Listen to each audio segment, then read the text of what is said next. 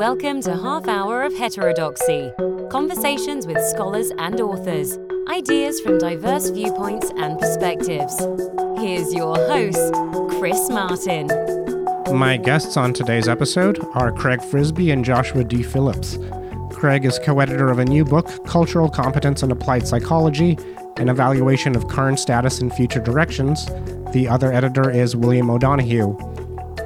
The book takes a critical look at what professionals in clinical psychology, counseling psychology, and school psychology refer to as cultural or multicultural competence. Craig is a professor in the College of Education at the University of Missouri. Josh Phillips is the author of a chapter in the book. It's titled The Culture of Poverty, on Individual Choices and Infantilizing Bureaucracies. His background is in rhetoric and communication, and he's author of Homeless, Narratives from the Streets, which was published in 2016. He's a professor in Communications Arts and Sciences at Penn State Brandywine. So, Craig, I think we can start by talking about clinical and counseling psychology, because those are the two of the topics in this book. So the goal in both of those fields when people are doing cultural competence training is to get practitioners to understand that people have different cultural values, and what might be abnormal in one place is normal in another. Would you say that's generally the goal and what people are trying to achieve? Well, I would say that the problems with this construct are even more fundamental than that. This, in at least the judgment of myself and a lot of the other authors, is a concept, that is ubiquitous everywhere. And I make an argument in the beginning of the book that approaching this issue is analogous to getting kind of or being promised a 200-page novel and buying that novel and then finding out that the first page starts with page 101 instead of at the beginning. The first 100 pages are missing. And so it's a concept that has a lot of problems with it. And the purpose of the book was basically to try to go back to the beginning and try to critically evaluate what this thing is that we call cultural competence. And, I can, a little bit later in the podcast talk, more specifically about what those problems are. But basically, cultural competence is whatever people think it is or want it to be. So they basically have an idea in their heads as to what they think they want to teach or what they think students need, and then they just go ahead and do something that they will label cultural competence. And so one of the things that the book tries to bring out is that, first of all, we can make a distinction between, how cultural competence is thought of in clinical psych, counseling psych, and school psych. And there's some broad distinctions that are pretty evident between those three disciplines. But even within those disciplines, there are wide differences in how people conceptualize that issue. So what you're saying, if I hear you, is that there's so much instability in what people call cultural competence that you can't even pin down a realistic definition given the messiness of that field. I think at various points in the text, we say that cultural competence is an impressionistic term, meaning that, we all have impressions as to what we think it probably is, and then we act on those impressions. But again, keep in mind that not only are there differences between broad disciplines within psychology, but there are also differences in how people interpret that construct as a function of their geographical location. So, for example, if we have training programs that tend to be situated, for example, out in the American Southwest, cultural competence tends to lean towards kind of language issues, particularly Spanish, versus if you have training programs that might be closer to, vibrant Native American communities, then it tends to lean towards those kinds of issues. And then you may have programs that might be situated closer to maybe Eastern urban areas. in which case cultural competence has more to do with kind of black-white issues. And so, you have those differences. And then if you have programs that tend not to have history of being close to those kind of communities, then you will see mostly either, nothing that is in the training program about it at all, or what's offered may be very superficial. So yeah, it's an aspirational term. It's an impressionistic term. It's a term basically that we define any way we want it to. And from that, there's just a lot of problems that flow from that. Now, Josh, you come to this not from a clinical or counseling lens, but from the rhetoric or communication lens. What's your perspective on how this term is used? Well, I was really excited to get involved with this project when I saw that Dr. Frisby had put out the call. My background a lot in communication has to do with intercultural communication as well as rhetoric. So when the call was put out, some of the key terms that stuck out to me was that Dr. Frisby was talking a lot about these terms like diversity, microaggressions, multiculturalism, inclusion, cultural competence. And there wasn't really any sort of definitive framework for what does it mean to have any sort of success around these terms. So these are sort of feel-good terms that a lot of people put in mission statements. They say that we need to be more diverse or have cultural competence, but there's no sort of hard line place where we can put our finger with regard to whether or not we've reached cultural competence, whether or not diversity has been achieved. And so I really just wanted to be involved in a project that started teasing out what some of these terms meant, how they're being interpreted differently across disciplines, how the literature on it is very muddled. As Dr. Frisby mentioned, these terms can really kind of mean anything to anyone based on whatever agenda they have, whatever conclusions they would like to reach. And so because there's no real hard definition for what does success around these terms mean, I think it's important to have these, provocative types of conversations so that we reach good outcomes for the people that we're trying to reach specifically within the psychology and counseling field. For a pretty long time in those fields, there weren't clear definitions of each mental illness. But moving to the issue of training, Craig, you mentioned earlier the metaphor of jumping to page 101 without reading the first 100 pages. If you were, let's say, invited to give a very brief talk to a group of incoming counseling or clinical students, what would you tell them about the history of this field?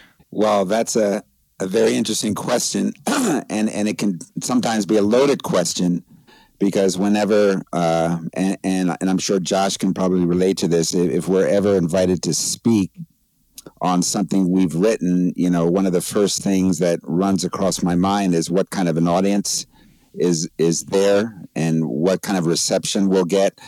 Because one of the things that I like to do is try to get people to think. And, this is an area that is highly politicized, highly ideological. And some of the things that at least would seem to me as very benign statements or neutral statements can sometimes be perceived as something that's offensive. So that's the first thing that I just want to kind of put out there, is that, one of the first questions that I would have is I would need to talk to the host and kind of ask what is the climate there that will host a talk that I might have. But, putting that aside, for example, in our last chapter, Dr. O'Donoghue and I tried to sketch out some guidelines for what an ideal course in cultural competency would be. And one of the first things that we say up front is that, we're coming from the perspective of, we have these chapters in which people have grappled with this issue. They've pointed out some of the conceptual problems, the empirical problems, the logical problems, the philosophical problems. And given that cultural competence is a term that won't be going away anytime soon, if we absolutely had to talk about this or had to teach a class on this, what are some of the principles that we would want students to follow? And one of the first things that if I were asked to do that, I would say is that, you pretty much have to start at the very beginning and define your terms and be very careful in terms of whenever you use certain words, what exactly are you talking about? And so I would encourage an audience to start there, recognizing that even, basic principles of logic, basic principles of defining words could be well received by some students, but other students who have an ideological agenda might push back at something like that. So I would be coming from the perspective of, we need to be empirical. We need to understand what we don't have data on. We need to understand that when we've tried to investigate these issues, the data is not good. And to be honest about that and honest and open. And so that's where I would start. And hopefully my audience would be able to receive that kind of a message. Yeah, you did note in the book that among the words that are used without close attention to a precise meaning are race, racism, culture, stereotypes, prejudice, and sensitivity. And I agree. Even in social psychology, some of those terms have a very broad meaning. I moved to the U.S. from a foreign country, and when I came here, I realized people often say race when they mean culture, so they say racial difference when they mean cultural difference. And if you come to America from another country, that is a bit striking. And and stereotypes, if you look at how the word was used in the 1920s, it didn't just mean sort of a narrow trait. It meant an overall impression, like you had a picture with several facets to it. So several negative characteristics altogether. And now social psychology has taken that word, and even if you perceive two people having different positions on one trait, you say people are stereotyping. So that word the definition of that word has broadened so much. You can't differentiate stereotypes from statistical generalizations that people have based on actually reading the news or reading census data. Right. And moving to the issue of poverty and homelessness, Josh, you've mentioned in a similar vein that some audiences are not very receptive to what you have to say. Can you talk about that a little? Sure. So in 2014, I finished my PhD at Southern Illinois University, and my dissertation was on the issue of homelessness. And the way that I rationalized that in a communication framework was I argued with my committee that most research on homelessness is dealt with through an economic model. So we usually track how much money do we spend on welfare versus how many people are impoverished, and specifically homelessness for my research. And what I argued with my committee was there's not the question that I usually pose to audiences is, when's the last time a person who was homeless testified in front of Congress? So if Congress is making all of these financial decisions with regard to welfare, but they have no input from the perceived beneficiaries, they're probably making decisions that don't necessarily meet the cultural model for how people might engage with finances, wealth security, food security, et cetera. So through that, I crafted this sort of qualitative research where I went around and I interviewed people who were homeless about their experiences.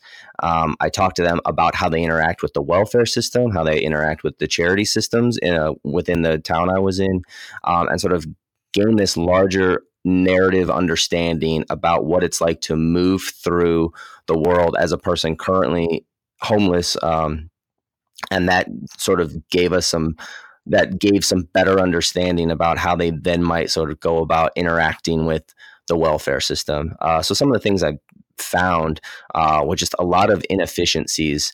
So for example, a person who is homeless might be, if they're staying at a shelter, they might get 3 meals a day, which makes the food stamp cards kind of irrelevant. If you have a food stamp card, you can't buy food that is, you can't buy sort of bulk food because you don't have anywhere to store it. So what ends up happening is people say, well, there's other resources I need, and whether it's, they want to buy a pack of cigarettes, or a single mom needs to buy a bunch of, diapers and baby formula for her kid. So what she ends up doing is she ends up selling her food stamp cards for cash so that she can buy, the baby formula or the diapers.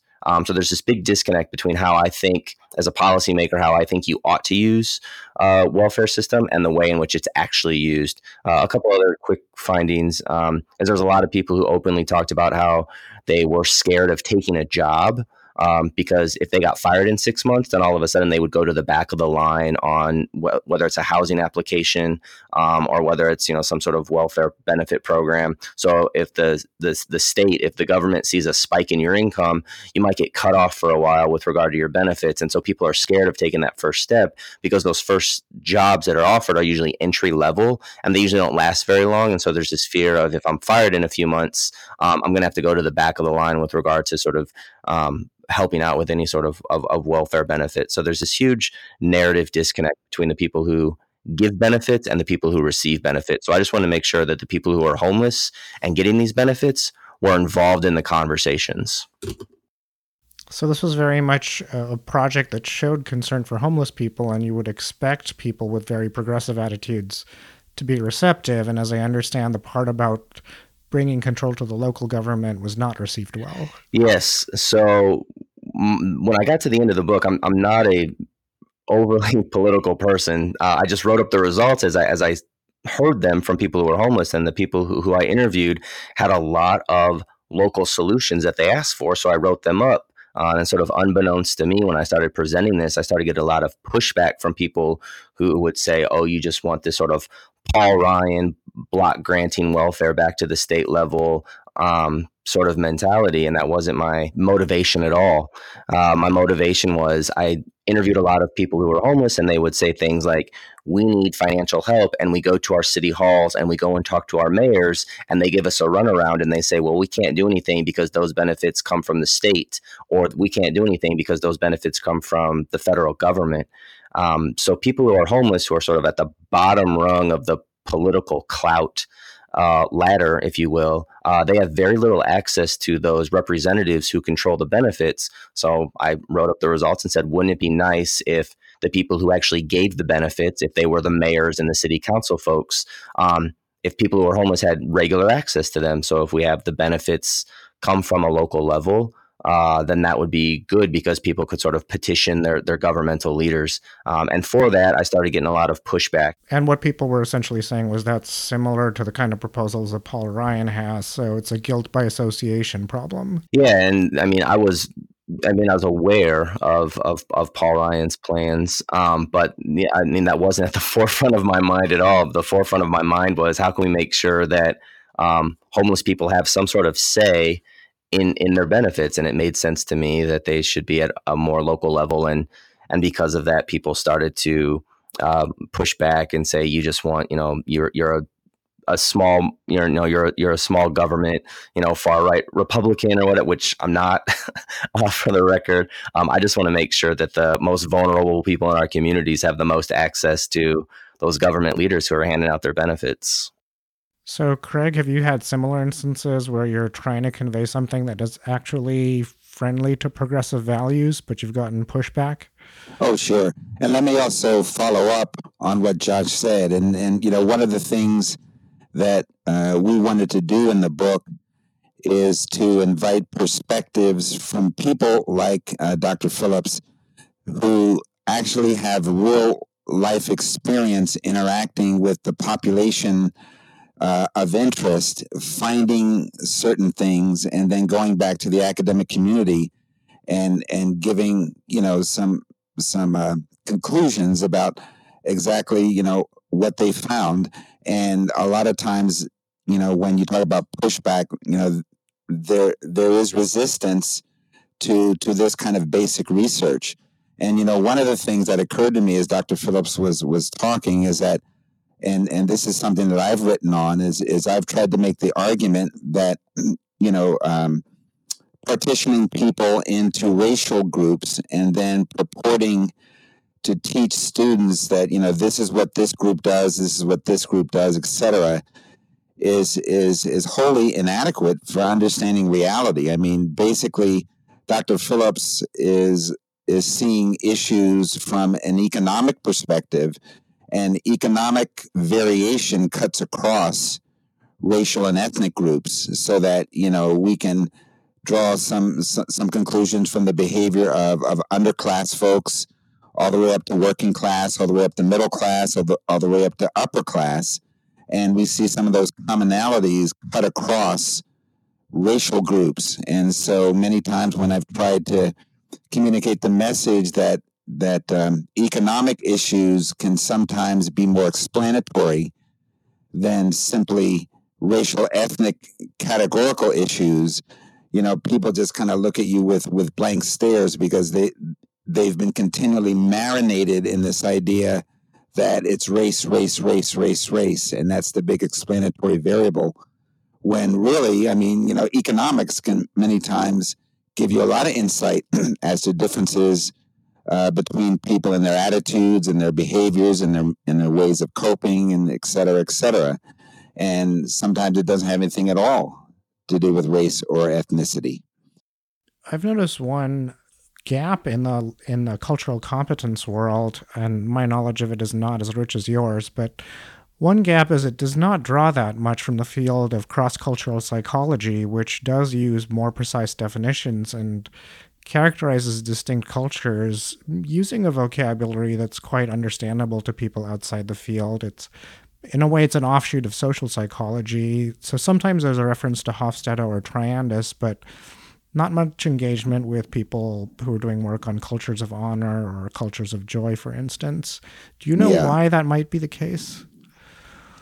Well, I just look at it, this way. Number one, one of the fundamental findings that I found in trying to just deconstruct the word multicultural and multiculturalism is that when you look at the field of cultural anthropology or any other branch of anthropology, these are folks that are serious about studying this word culture and the concept behind it. And as a result, I think in my last count, there's something close to 300 different definitions of culture that people argue over. And each definition is more abstract than the last one. And so cultural anthropologists are ones that recognize these problems, and they devote serious argument to this concept. The minute you go over to applied psychology, there's no such struggle. Basically, culture is your racial group or your ethnic group, and that's basically it. So anyone who is within these particular groups, you belong to that culture. And if you interact with a person who belongs to a different racial group or ethnic group, you're interacting with a person that belongs to a different culture. And that's the way it's characterized in psychology. And basically, this is a foundation that is built on quicksand. And so if you try to build models, science models on top of that, it's just going to sink. And that's exactly what we found in the cultural competence movement. And one of the things that I've been trying to do is trying to at least put across the message that let's look beyond these broad categories and look at other kinds of things. And the model that I tend to focus on is a model that came out, and I think it was 1953, by Kluckhohn and Murray, who basically gave a template that has so much explanatory power that it's just stood the test of time. And basically what they've said is that whenever you interact with any individual, keep in mind that what you're seeing in terms of their behaviors comes from three sources.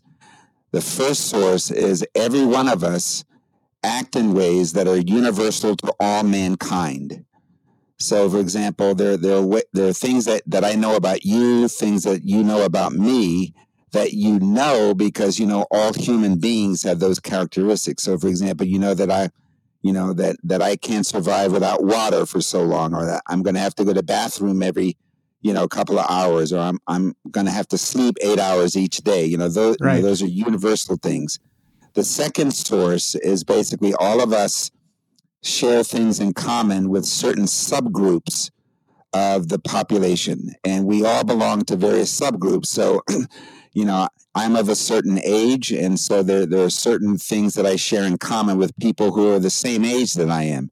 I belong to a particular racial group, an ethnic group, and I share some things in common with those folks. I'm a male, and I share things in common with other males. I come from a certain place within the country. I'm going to share some things with them. So that's kind of a second source of variance. And then the third is basically all of us are individuals, and we're different from every other human being who has ever lived, because we're individuals. Even identical twins are not exactly identical. And so what Kluckhohn and Murray basically said is that whenever you try to help any individual, the challenge for the clinician is to think of those three things: that we all share things in common with everyone, we share things in common with only certain subgroups, and we're all individuals, and we have to basically,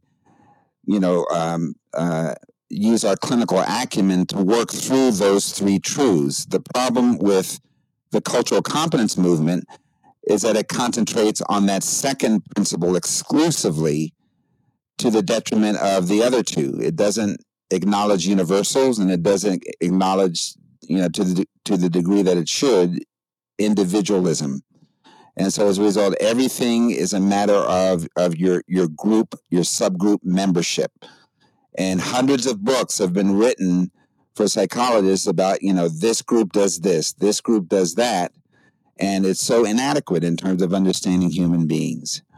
Yeah, what I've seen in sociology is a very selective use. So stepping back for a moment, what you said resembles very closely a quote from personality psychology from the 1950s. It was in a seminal textbook, and the quote, just one sentence, was, "Every man is like all other men, some other men, no other men." Yes. And that's for the field of personality. That's about personality traits and how you can group a subset of people as extroverts, but every individual is also individual. Mm-hmm. And I've seen in sociology, there's a very selective use of the concept of all people being similar. So when people talk about inequality, the assumption is all people want the exact same level of wealth and income. All people want the exact level of representation in a certain job sector that they have in the population, and so forth. So there's this selective use of that construct, which actually is also harmful in some ways, because if different groups have different cultural values, on that basis alone, you'll see some differences in income and some differences in job choice. Mm-hmm. But I've also seen the problem of people weighting the second part, by and large, very, very heavily. Yes, and Josh said something interesting. He talked about some of the pushback that he received from his research that was of a political nature. And one of the sad things of this particular construct is that it's very, very politicized, and so students are marinated in this idea that certain groups or certain peoples are perpetual victims. And so this comes from kind of a Marxist kind of a framework, and they see things in that particular framework, that the world consists of oppressors and the oppressed, victims versus victimizers, the dominant culture versus the subordinate culture. And particularly within counseling psychology, that is a perspective that is just trumpeted. I'm even though I'm not a counseling psychologist, I'm aware that there's this movement called I think it's called the Fifth Force in counseling psychology, where social justice is now supposed to be integrated into all aspects of the counseling psychology curriculum. Was that a movement that started at a national level with a National Association of Psychologists? Yeah, I mean, as I understand it, some of our professional organizations, and APA is one, but I think that there's an American Counseling Association and other subgroups as well, which have meetings of experts where they basically write position papers and guidelines documents. And, this is something that is being pushed now within counseling psychology, that you have to be a social justice advocate in order to be a good counseling psychologist. And of course, when you look at that concept critically, there's just a whole host of assumptions that have not been empirically validated, but just are accepted by faith. And so, students come to learn that if I want to be a good psychologist, I'm going to have to buy in to all of these kinds of ideologies. And it's very anti-empirical. Yeah, that's a nice segue into the next thing I wanted to talk about, which is, can people be punished either implicitly or explicitly for pushing back against this? So for refusing to be quote unquote culturally competent in the way that your instructors want you to be? Well, I want to only share something that is as vague as possible, because again, I don't want to implicate individuals, but I've been aware of situations with students and also faculty who are being considered for positions that they are sometimes interrogated by other faculty in terms of their views on certain issues, one of which is homosexuality. And I can think of one instance in which we had an individual who tried to avoid answering those kinds of questions, but when pressed, they basically said that, look, I treat everyone with dignity and respect, but I just have to be honest. I'm a Christian, and my faith teaches me, X, Y, and Z about, some of the issues related to homosexual behavior. But even though my faith teaches me that, I treat every individual as a person of worth. And that answer was not acceptable. And the persons faced a lot of pushback and persecution for simply saying that they are a conservative Christian and that they have these particular views on sexual orientation issues. So yes, there is a concerted effort in some places. I won't say that this happens in all places, but the more and more we give a wide berth to the kind of the social justice progressive movement, this is sometimes can be the consequences of that. Yeah. I mean, I would say briefly, specifically some former institutions of mine. I have heard stories of undergraduate students in my office, just kind of in my office talking to me about just kind of how they're doing in school, nothing too rigorous, but just this idea that they have specifically avoided either giving public speeches in classes or covering certain topics in classes because they knew that their conclusions were different or weren't going to be accepted. So they would go instead and write a paper or give a speech about a very benign, non-controversial topic. And students have told me these stories because they know that, if they take a class with me, they're welcome to explore any issue from any angle and reach any conclusion that they would like. And my students are completely unaware of my personal politics or conclusions on any political issue. And so what's concerning to me, it's not just that students are avoiding this idea of, rigorously digging into certain important issues, race, gender, sexuality, etc. But then they're also, if it's a class where they're exchanging papers and peer reviewing, or if it's a class they're giving speeches, then their classmates are also sort of void of hearing those sides of the arguments. And so this idea that students who are 18, 19 years old aren't even allowed to ask questions or explore certain subjects from certain angles. I've definitely heard those stories before, and it's almost, I would say it's frustrating, but it's almost, it's sadder than that for me. I signed up to do this job because I like this idealized life of the mind type of career where we get to ask hard questions, kind of explore them for a while. And then we might find out that those questions or those conclusions are a little bit nutty, or they're wrong, or they're kind of preposterous. But just allowing 18 and 19-year-olds to, ask really interesting questions and maybe explore something for a while. And the fact that they're just avoiding it and they're kind of going the safe route. I'm not sure that college should be a safe route. I think it should be a place where, they can kind of explore things from different angles and might find out that they're wrong. But, that's okay. Yeah, a large part of the new book by Greg Lukianoff and John Haidt is about a culture of safetyism and how political opinions are now considered a threat to safety, which is a weird form of rhetoric. I mean, I can understand in some cases, yes, slurs should not be welcome, but when you start talking about political ideas that are held by 40 to 50% of the population, I think just part of being a functioning citizen is understanding that sometimes you have to have conversations with people whose opinions differ from yours. Yes. And, one of the things that is also frustrating is that back in 2013, I took a lot of time to write a book about meeting the psychoeducational needs of minority children. And before I even wrote the book, I had an awareness that a lot of the things that I was getting from academia were just not true. And so I wanted to basically craft a text in which I would basically go out to the real world, review the literature from people who do a lot of writing in terms of, we've tried these programs in schools and we found that these things work or these things don't work.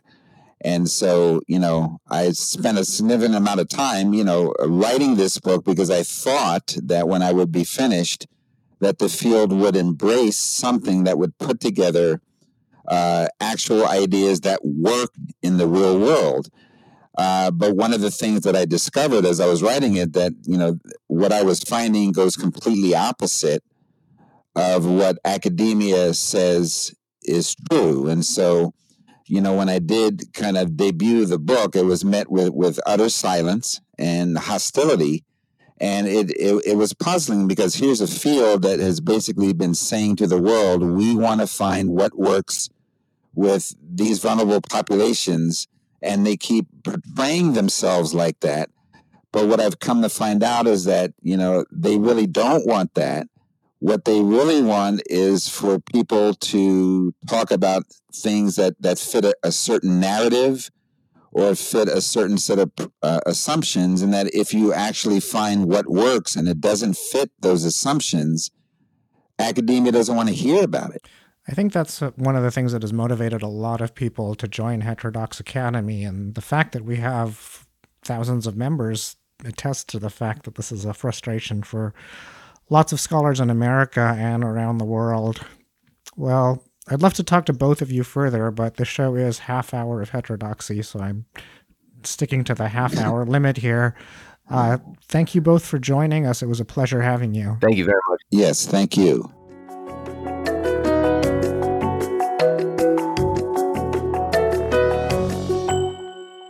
Thanks for tuning in. In the show notes, you can find a link to Cultural Competence in Applied Psychology. The book includes a chapter by Sean Stevens, Research Director at Heterodox Academy. The show notes also have a link to a C-SPAN video of Craig Frisby speaking at a panel on education in the Black community. You can follow Josh on Twitter at Josh Phillips, PhD. Phillips is spelled with 2 L's. Coming up, we've got an episode with historian Kevin Cruz. We'll be talking about his new book, Fault Lines, A History of the United States Since 1974, co-authored with Julian E. Salazar. That episode will go live in early January, which is also when the book comes out. If you have any comments about today's episode, you can contact me at podcast@heterodoxacademy.org or tag me on Twitter at chrismartin76. If you enjoyed the show, please leave us a review on iTunes. It helps other people find out about the show. Thank you for listening. This podcast is produced by Heterodox Academy. Find us online at heterodoxacademy.org, on Twitter at HDX Academy, and on Facebook.